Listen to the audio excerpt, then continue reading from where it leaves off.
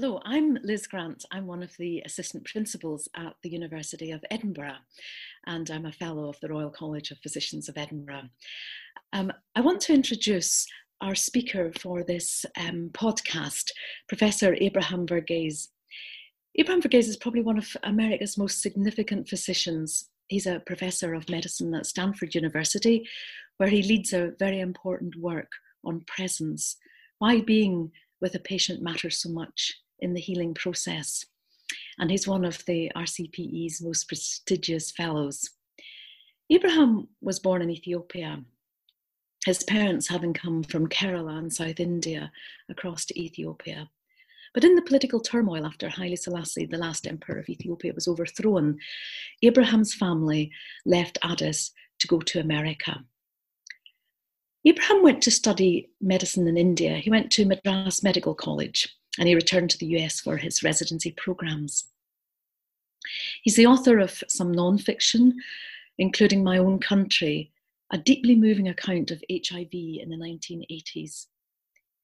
His award-winning novel, Cutting for Stone, is a story of two Indian twins whose mother died in childbirth. They were brought up in an African mission hospital in Ethiopia.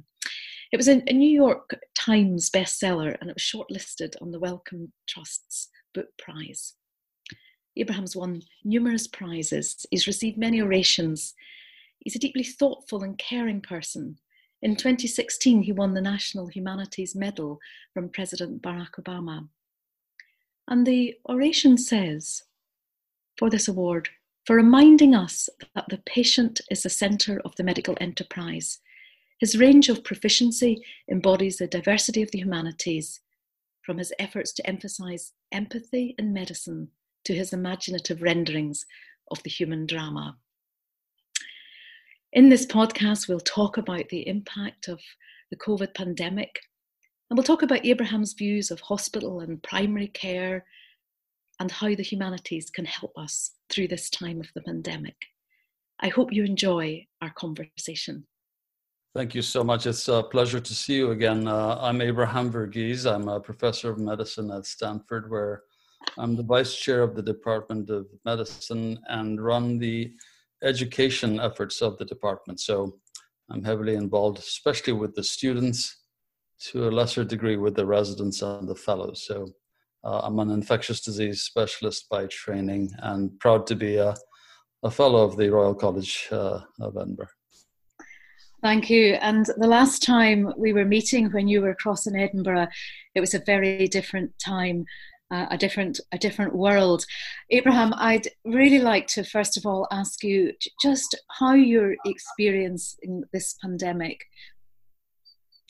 Yeah, my overwhelming feeling right now is actually one of guilt, because I think there's been such a spotty experience across our country in terms of the amount of patients that individual institutions are seeing.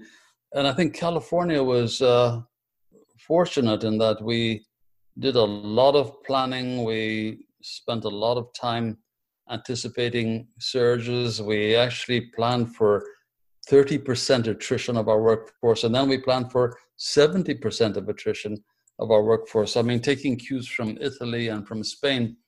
And very, very fortunately for us, we have managed to avoid the surge. I think there was a point where we opened up one surge ICU in addition to the large numbers of ICUs that we already have in our system. And then we shut it down because we were able to cope. So mostly what I'm experiencing is just a tremendous amount of guilt as I look at the experiences of colleagues in New York and Boston, obviously also in Europe, especially Spain and Italy and also the UK. So I've been spared, I would say, the brunt of the hardcore sort of clinical work that my colleagues are experiencing. Most of the action for us has been happening at the emergency room level or in the ICU, and mostly young doctors, and it's just a matter of great pride to watch them respond so heroically to this challenge that's the first one of its kind in their lifetime and ours, I would venture. I think this will make each of us very different people when we come through this pandemic. And can I ask, you've mentioned, you looked across to Europe, what was happening in Italy and Spain and the UK. What is the sense from your colleagues and friends of what is happening in the UK at the minute with the way we're managing COVID-19?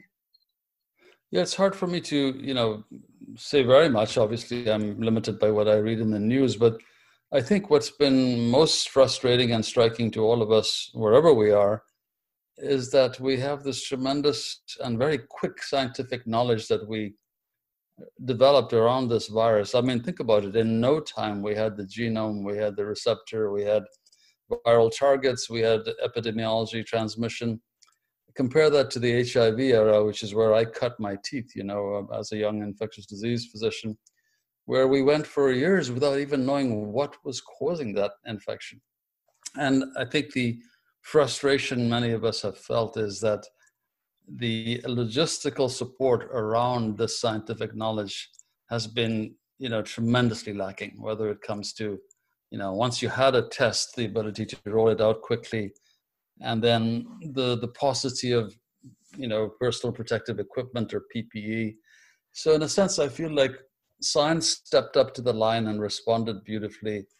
Physicians stepped up to the line and responded beautifully. But I think that you're seeing, at least over here, what I think of as basically a failed nation state. The parts of a nation state that make it work are clear lines of communication, clear responsibilities and authorities. And, in our sort of current political turmoil, I think much of it was exposed by this virus in a very, very ugly way. I can't speak to the UK, but I would imagine that the same frustrations around the lack of personal protective equipment and around testing must be existent. And it's just unfair and unethical, I think, to put physicians in certain positions, that are contrary to the knowledge base that we know exists. I understand the difficulties in getting all these things together, but I think there was a level of efficiency that was clearly lacking here, and all the business about fake news, fake knowledge doesn't really hurt you until it does hurt you, and it has been really hurtful here. Yeah. No, and I think what it has shown is the disconnect between systems and the logistics and systems and people who have stepped up to the mark. I wonder, in the light of that, I have two questions. One is how you are practicing medicine, because Abraham, what you symbolize presence. You symbolize a change in the way that medicine is practiced by the presence and touch. And how is that affecting the way that you think now around your clinical practice? And how can you encourage young doctors of the future to realize that presence and touch still matters? Well, it's been an interesting period for me. I think, we have ramped up almost, I would say, 20 to 30-fold our telemedicine almost overnight. So many of our outpatient visits, almost all of them, are happening virtually, which, I must say I've begun to appreciate the potential for doing that in the absence of being able to do it any other way.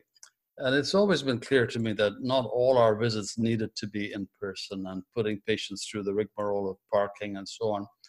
But I'm also noticing, as this goes on, my younger colleagues are feeling the stress of that kind of meeting. It's very hard to truly, interact in a meaningful way. And it's certainly hard. It's impossible to enact the ritual of examining the patient, a very important ritual that I talk about and write about, that when done well, creates a nice bond between you and the patient.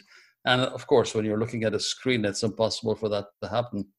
But that said, we have taken the principles of something we call the Presence 5, which we had published in JAMA just a few months before COVID, talking about in that singular moment when physicians first encounter a patient, it's sort of a mental checklist of things that they might do that help make connection. So we've tried to take that and adapt it to the virtual and telemedicine setting, and just published that in a journal. But in addition, I'm actually thrilled to see the ways people are recognizing and, working around different ways to make that connection. For example, in our ICUs, all our patients are getting iPads because, every time you want to go into the room and interact with them, it's a rigmarole of all that, protective equipment you have to put on in a certain way. And you also don't want to be, you want to be parsimonious in your use of that equipment. And so having an iPad in the patient's hand and you have one, and you're standing right outside the room, they're looking at you, but you're having this conversation has been a tremendous help. Some of our providers, again, something that was initiated here by one of our presence investigators, she was printing out pictures of the physicians and the nurses, and then they would tape it to their isolation gowns so that when this masked, hooded person walked in, you still had a face that you could see, someone that you could project your emotions on. I mean, this is a terrifying moment. And to think that the individual caring for you is largely invisible to you only adds to your angst, to your anxiety. So it's been very interesting. Goodness, that's fascinating. Both the sense of reenacting presence in different ways and the space between. And as you say, COVID-19 has created separation. Physical distancing is a message that all of us are holding and all of us are being given.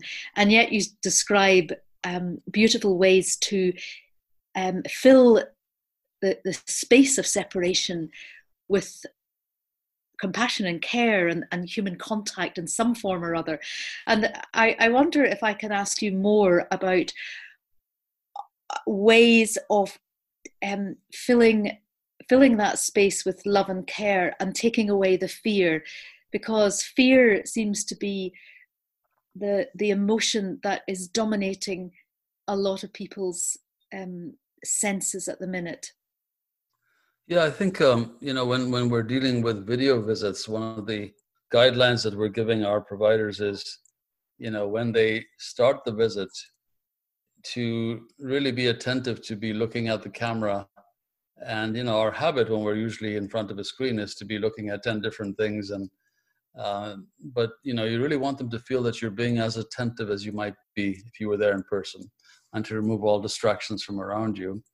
And to maintain that eye contact, and to begin by asking how they're doing with their sheltering, how they're doing with their quarantine, how the family's doing, before you sort of get into the nitty-gritty.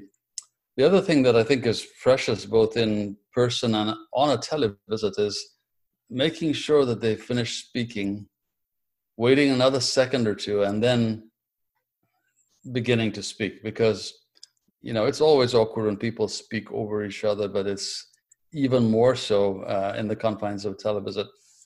My own sense is that, Milan Kundera, the novelist, wrote that the first moment between a man and woman predicates everything that's going to come. Obviously, he was writing about, romance and romantic love, but I think there are aspects of that apply to medicine, where the first moment between a patient and a physician predicates everything that is to come. And to me, it's the embodiment of why this is art and science, because the art of medicine is recognizing, the effect that you have on the patient. There is obviously a transference that patients develop on you, to use a psychiatric term, feelings that they project on you that have a lot to do with, your gender, your age, the way you're dressed, and I think the more experienced you are in medicine, the more you take advantage of that. I tend to always wear a tie, which is not always required here, because I think that most of my patients are of an age where I think it gives them a certain sense than if I was much more casual.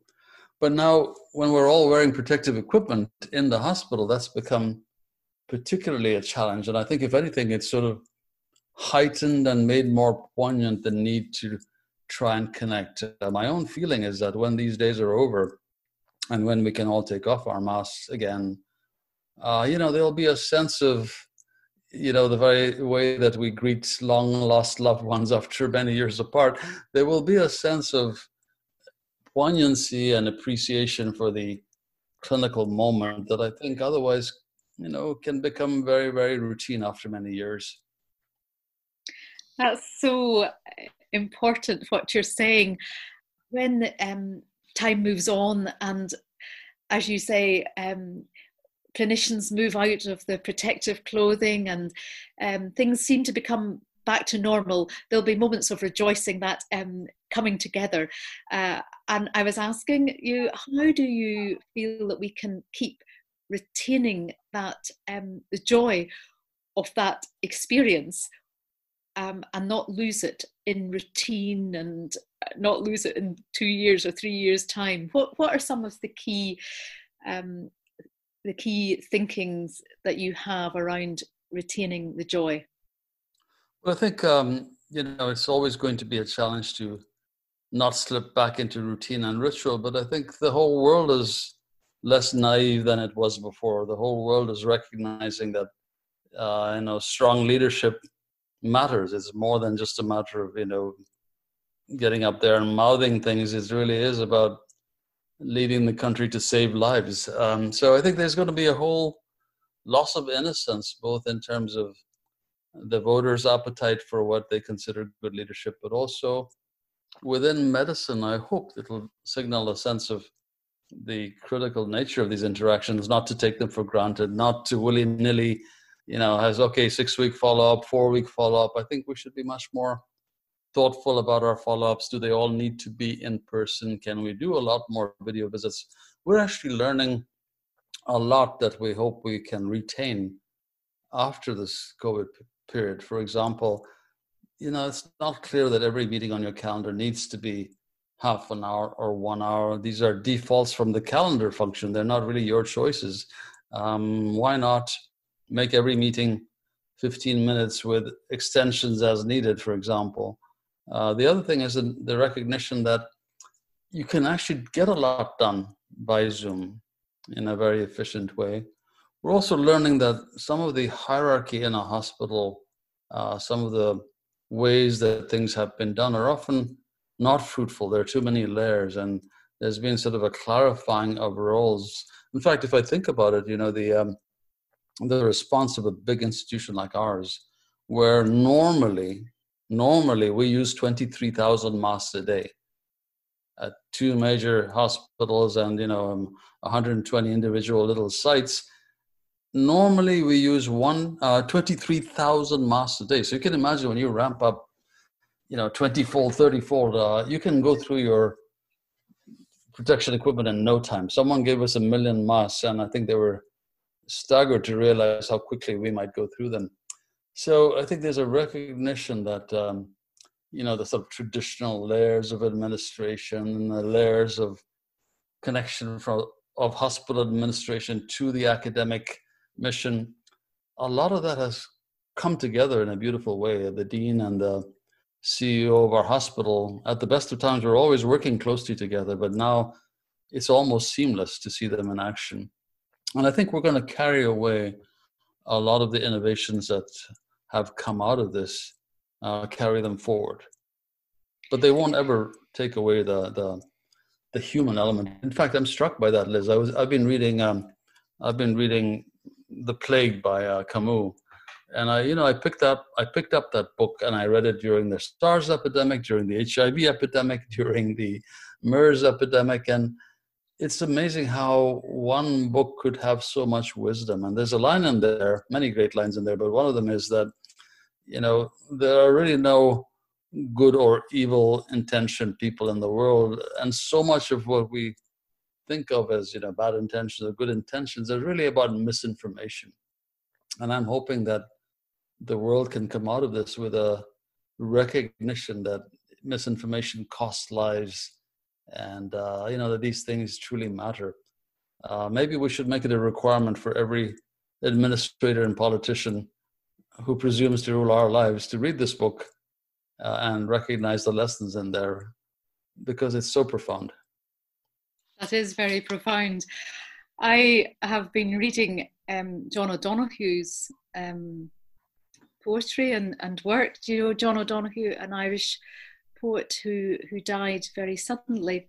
But he describes how we are so connected to the landscape, and reflecting on what you say, that if we can see the landscape as containing all of the past, and then see ourselves in that, and see the power that we have, bringing the whole of history with us, looking forward, how it begins to teach us something about humility and about being responsive to greater things that are happening in the world that we can't control, but it also is being responsive to truth and to be upholding truth. And I think that's what you're echoing in Camus' work as well, that connectedness. Yeah. I mean, I've been struck by the fact that this COVID epidemic in California happened in our most miserable season, where it was rainy and cold, and all of a sudden, when you looked out, you suddenly saw that nature was thriving. We might all be indoors, but the Japanese maple is thriving, and flowers are coming out, and wildlife. There's been this craze on the internet to show the wildlife that is making its way out now that humans are not around to bother them. And I think it's a reminder that we might wipe ourselves out, but the earth will be just fine. In fact, the earth will be better off without our presence. And I think there's a certain humility there that you're alluding to that I think is profoundly underlined by this epidemic. Yes, and now I want to just ask a question around that, because the unintended consequences of all of our lockdown mitigation strategies has been a flourishing of nature, which is amazing. I mean, the pandemic, in one awful sense, has done far more for climate change than these years of advocacy and trying to encourage people to reduce their carbon emissions and their footprints. But it's done it at a price, and the price is too great because the poor have paid the price. How could we achieve that flourishing of nature, achieve a different way of life, because we've been forced to have a radically different way of life at the minute? How can we achieve that almost like at a different cost, a cost that's not the cost that the poor are not carrying, a cost that the vulnerable are not carrying, and obviously a cost of not at the cost of losing lives? But what do you see? Because we have this planetary health flourishing. I think it's a fairly old idea by now that we don't live in isolation as human beings, that we are really inseparable from our botanical world, from our animal world, and that we all affect each other. Most of the affecting has been one way, where we human beings have managed to make many species extinct or in great danger.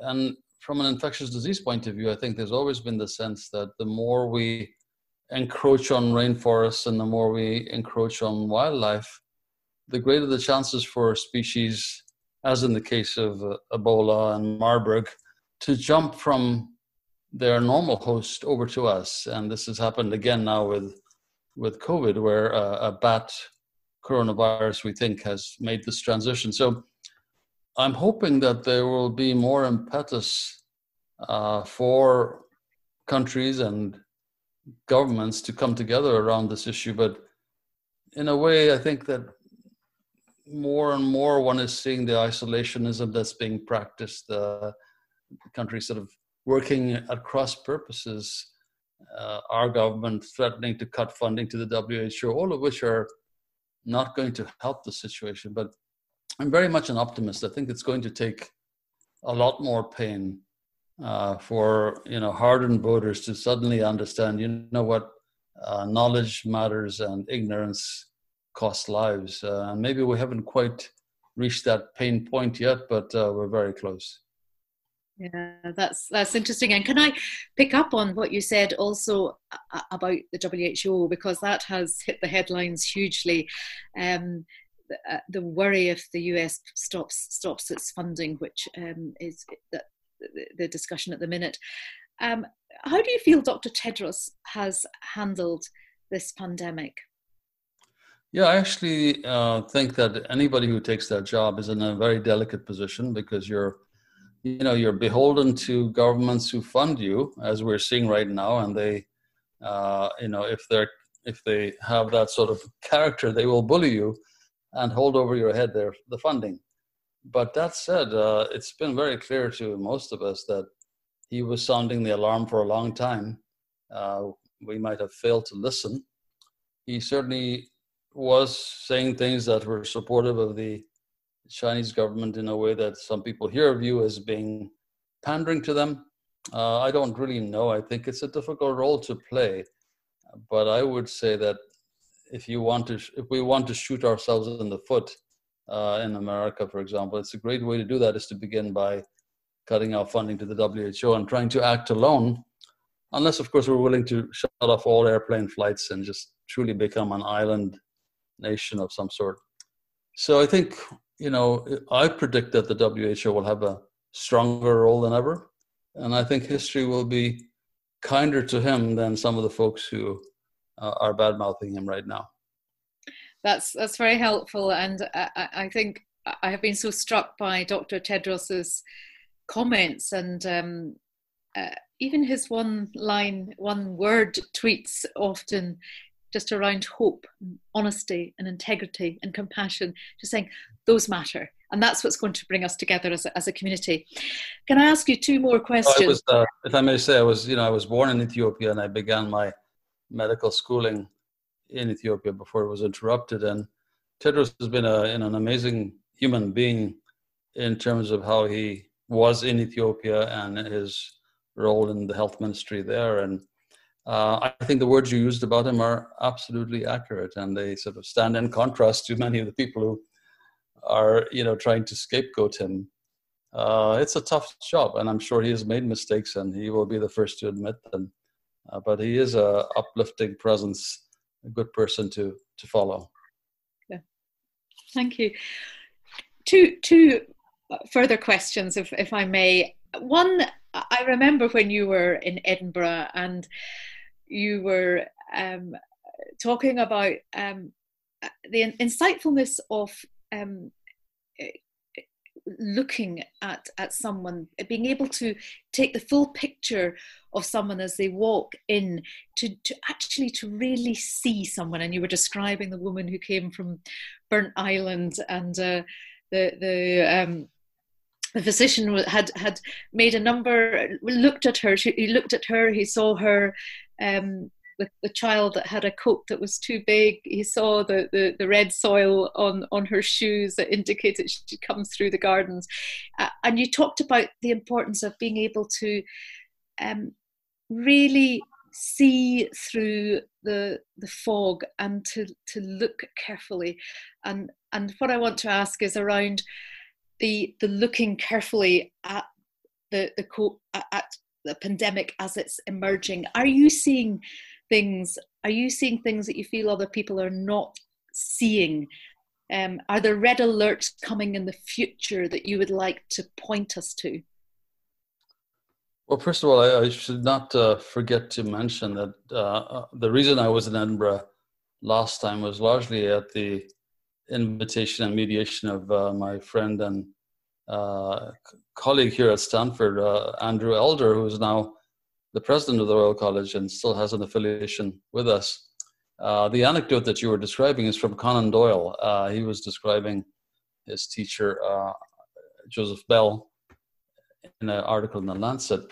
And I think that, that level of observation right now is hard to come by because we're also shielded from our patients. But it's interesting to watch the new clinical observations that are coming out, observations on a frostbite-like syndrome that is being seen in COVID patients, observations on a disjunction between their respiratory distress and the level of hypoxia, observations about bizarre neurological findings that are emerging. So clearly there are clinicians out there who are still doing that old-fashioned thing of really paying careful attention. I find a lot of us are actually doing something similar, which is we're spending far too much time on Zoom looking at politicians, or on TV rather, and we're making our own diagnosis about their mental states and their health, and the media is full of interpretations of people's expressions when so and so speaks and when so and so doesn't speak, and it's amusing to watch, because I suspect we have so little else to look at while we're in these quarantine modes. Yeah. And tell me, speaking of having, I'm sure you don't have so much time, but are you writing any new book? What are you writing at the minute? Yeah, I'm actually finishing up a book that will come out next year. It's a novel. It's taken me a very long time to follow up on Cutting for Stone. This one is called The Covenant of Water, and it's very much a medical story set in the 1900s. It begins in the 1900s, mostly in Kerala in the south of India, but it has a significant connection to Glasgow, of all places. So I'm hoping it will interest the readers in Scotland. And Andy Elder was kind enough to take me to Glasgow to visit some of the areas that I had visualized in my mind around the old Singer factory and so on. So that'll be coming out sometime next year, and I'm very busy putting the finishing touches of that as it goes to print.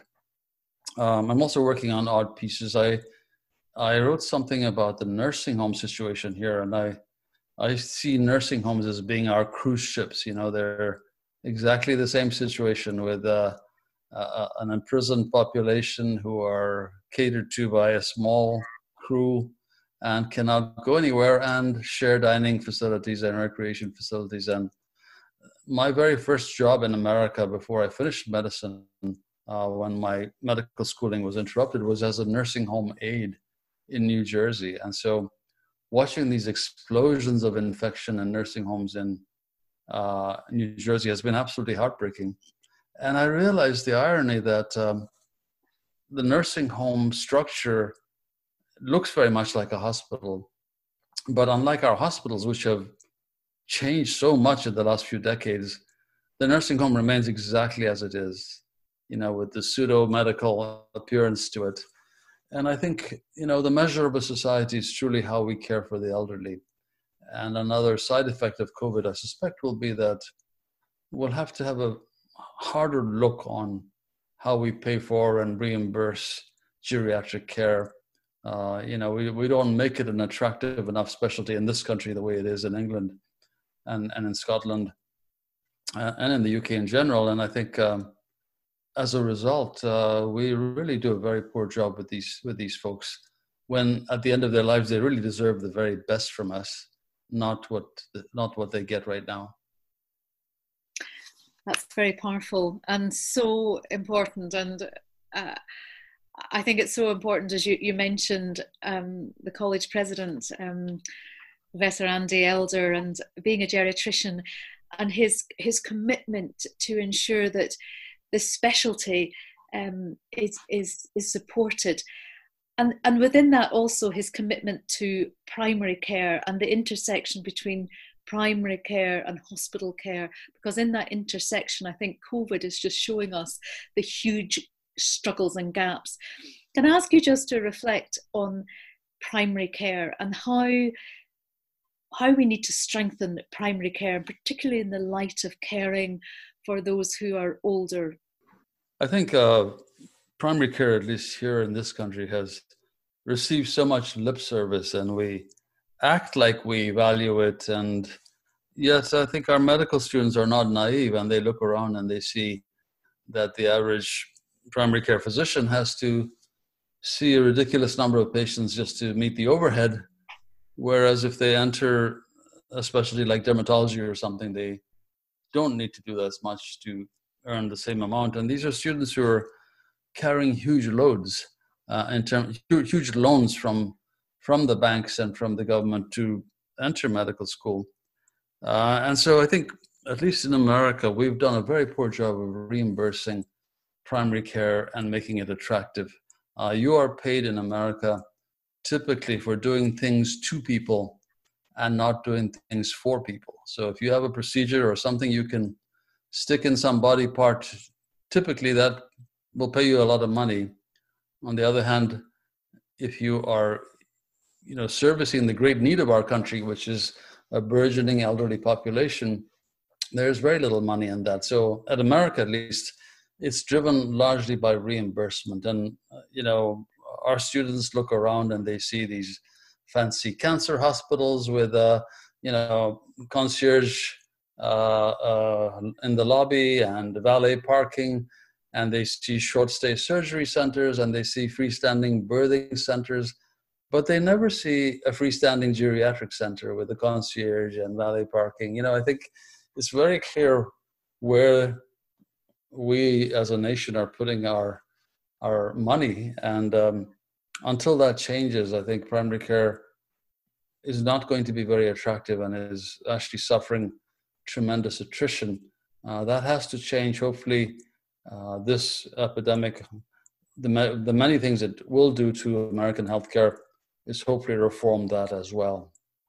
Okay, and that's a hope and a thought going forward.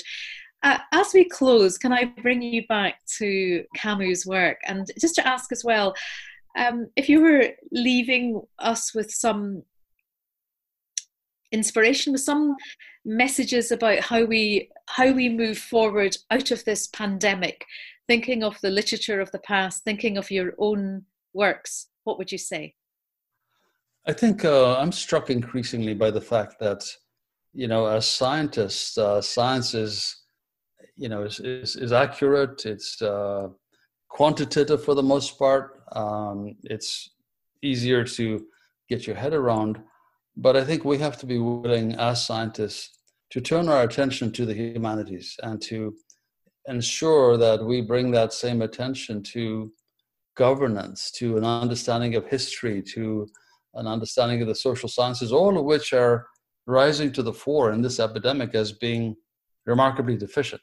I mean, Santayana said many years ago that those who don't understand history or the mistakes of history are destined to repeat them, and we are certainly doing that in spades. So my own takeaway from all this is that we can't afford the luxury in medicine of saying, well, we're the scientists, so we do medicine. We have to hold the people who control the purse strings.